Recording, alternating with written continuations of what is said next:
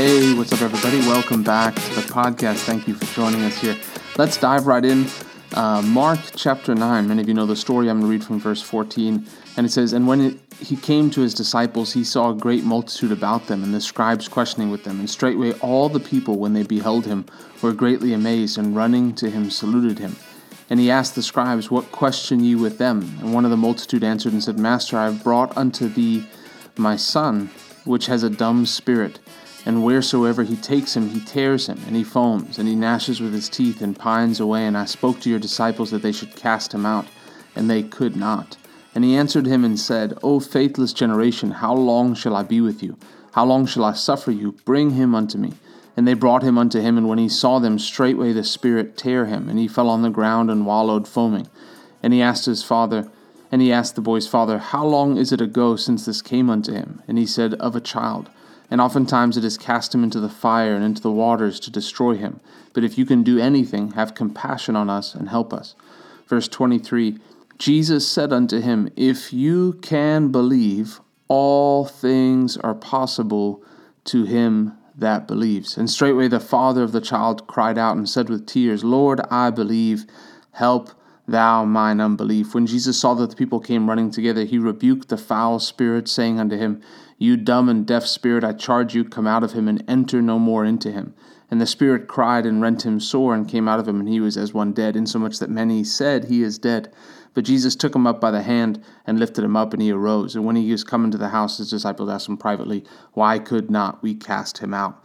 You know, with that one verse, Mark 9:23, Jesus takes the limits off of our life. He takes the limits off of our faith. The Bible says that Jesus is the author and the finisher of our faith. Faith begins with Jesus Christ, and it ends with him as the one who completes it, right? He gives us the power, he gives us the ability to believe him for the miracle. Everything about it is the Lord Jesus Christ. But that scripture verse is such an important one for us.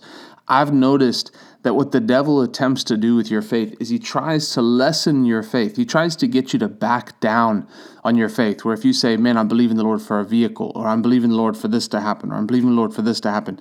And then with the passage of time, maybe time starts going by, and it's almost like when I was in sales, I would work and I'm believing the Lord for 3 sales today by 9:30, right? And then you'd get closer, and then you'd say, well, I got to have time for this and time for that, and there's not enough time left in the day. And it's like you begin to back off what you believe because of time. Many people, the devil tries to come bully people, and he tries to intimidate people to back off on what they believe. But we have to, as children of God, just make a decision. Like I said a few podcasts ago, decide to believe, but draw the line in the sand. I'm placing my faith on the other side of this line.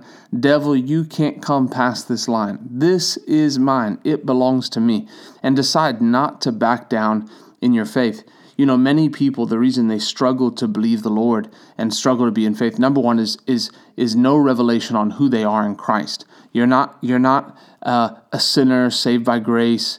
You're not a worm. You can hear many times in the way people pray and the way they talk what they think of themselves. But God, He calls you righteous. We've talked many times about on this podcast about being the righteousness of God in Christ. That's central to our believing the Lord. But for other people, the reason they back off in their faith is because they think that they're small. They think that they're a nobody, right? Oh, there's so many believers. They compare themselves to other believers. But if you look at it and you say to yourself, if you pretended for a moment that you were the only believer on planet Earth, you almost have this boldness that steps up on the inside of you that says, man, I'm going to believe the word of God. If He said all things are possible to those who believe, then all things are possible. And that's why telling your testimony of what God has done for you is so important. I remember being in healing school, and this lady got up to testify, and she said, "Well, I had these my mind and my brain had been affected, and the doctor said that some of the pathways, the neurons, the pathways were messed up." But when the testimony was told of the man of God laying hands on a lady who had the exact same thing, someone who had brain short in the brain waves, right? That she was healed. And so the moment the testimony came forth, hey, this happened to somebody, faith rose up. Well, I know God is no respecter of persons. So people ask things like, well, with this, is it possible for me to believe God to have my scars healed? Is it possible for me to believe God to be out of debt completely? I took out this loan. Is it possible to believe God to be out of this debt, that he would help me? I got myself in this trouble. Is it possible? Is it possible?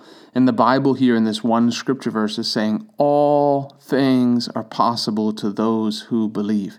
When you make a decision, this is where my faith is standing. I'm not backing down off of this. I'm choosing to believe the word of God. And then don't let the devil discourage you. He comes in the thought realm. You'll say, I'm believing the Lord to see this take place. I'm believing the Lord for my lost loved ones. And then the immediate thought comes up, well, that's not going to happen. Or I'm believing the Lord to be healed. Well, that's not going to happen. But what do? The Bible talks about in 1 Corinthians.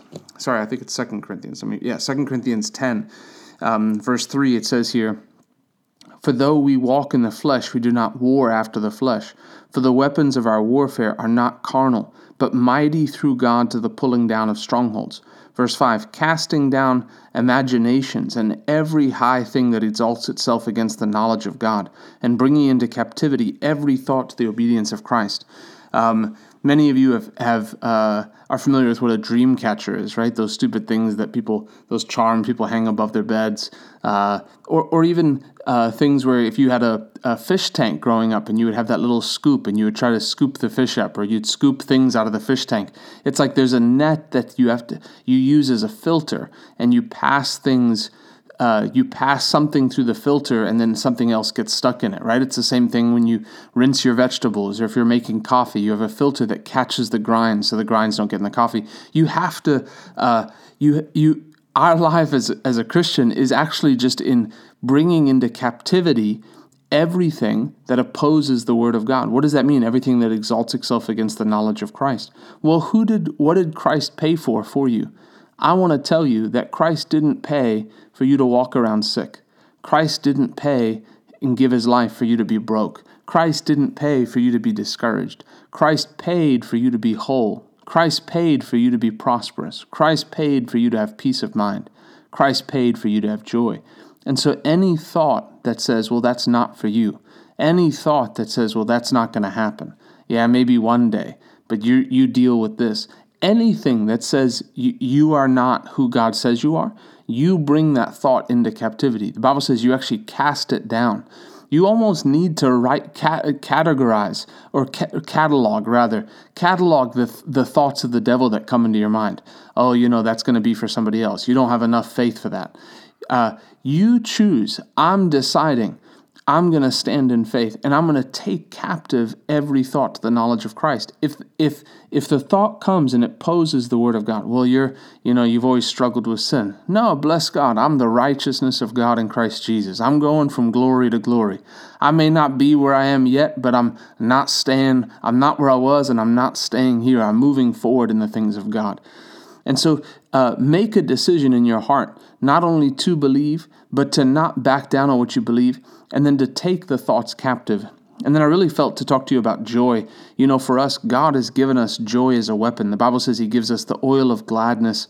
He gives us the garment of praise for the spirit of heaviness. And it says that God anointed, it was an Old Testament prophecy, but anointed him, the Messiah, with the oil of gladness above his fellows. Because he loved righteousness and hated wickedness. God gives you joy as a mechanism of defense. It's a way that you do battle, that when the time comes and the devil's attacking the most, that you can count it all joy when you fall into diverse temptations. I read something the other day that said the devil only attacks what matters. The devil only attacks people that are getting something done. So if the devil is attacking your life, then be encouraged that you're doing something that matters, right? You're moving forward. Consider the attack a sign to show you that you're in the right path, right? And so you make a decision. I'm using joy as a way to almost lubricate my heart, right? For the trials of life. That instead of crying when a battle comes, I protect my joy. When someone does something they shouldn't have done, someone betrays our trust, someone betrays us, someone goes back on their word, or there's a storm that comes, that you choose, I'm staying in a place of joy. I'm going to let the joy of the Lord be my strength. If you leave joy behind, you leave your place of strength. The Bible says the joy of the Lord is your strength. So choosing, I'm going to keep joy. I'm going to keep my heart right with God. I'm going to keep my heart full of God's love. My heart, I'm going to meditate on good things.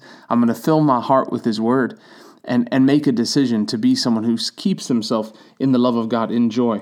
But so we ask, how is it that all things are possible? When Jesus said that, He said, all things are possible to them that believe. Man, if we spend time meditating on that scripture, all things are possible, then what's the most important thing in life? The Bible says without faith, it's impossible to please God.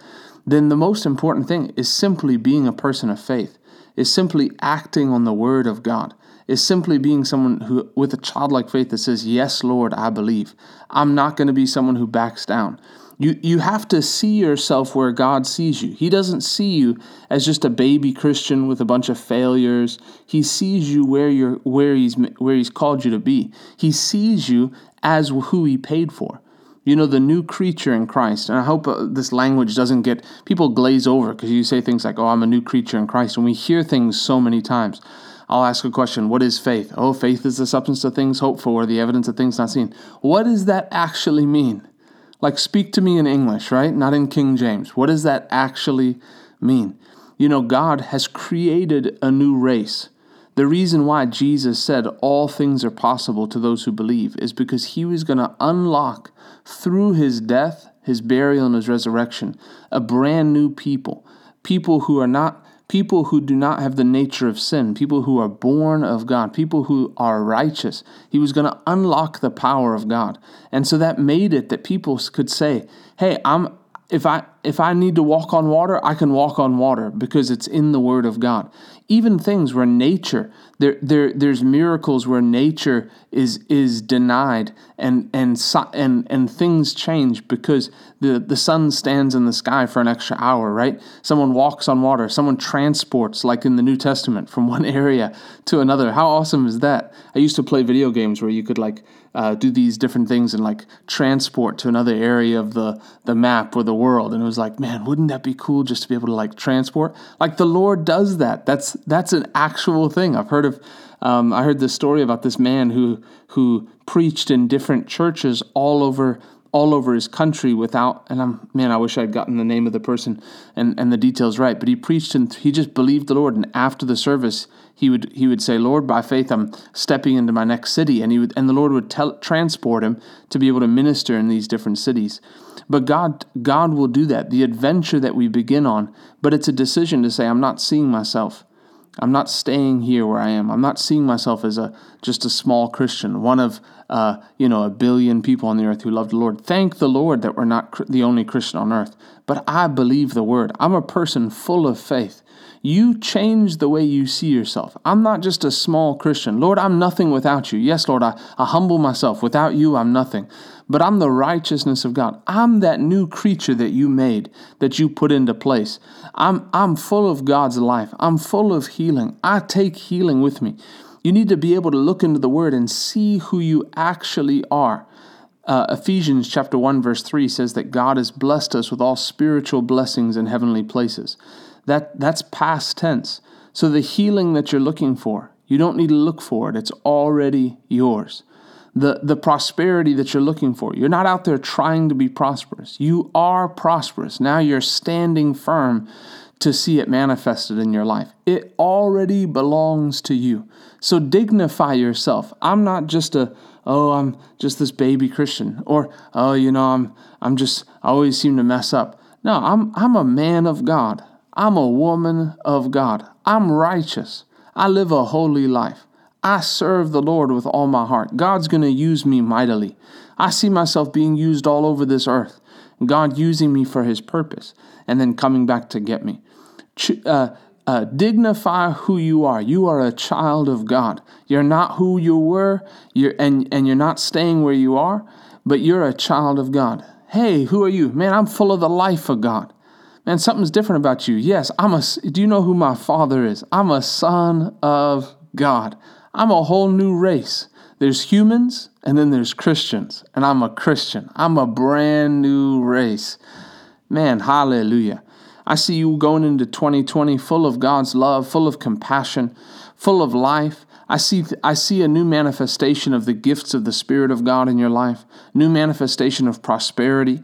As you enter into the grace of giving and receiving this year, I see you more blessed than you've ever been, more exploits than ever before, and more joy than you've ever had. In the name of Jesus, I want to encourage you, enjoy this year. Enjoy your walk with the Lord. Yes, we move forward. Yes, we're gaining ground, but enjoy your walk with the Lord. Man, it's a good thing to serve God. It's a joyful thing to serve the Lord. There's nothing I would rather do than have a relationship with Jesus Christ. There's nothing more important. Enjoy your relationship with the Lord. It's a good thing. Hallelujah. Well, thanks for listening. Thanks for joining us. We'll see you here next time on the podcast. Talk to you soon.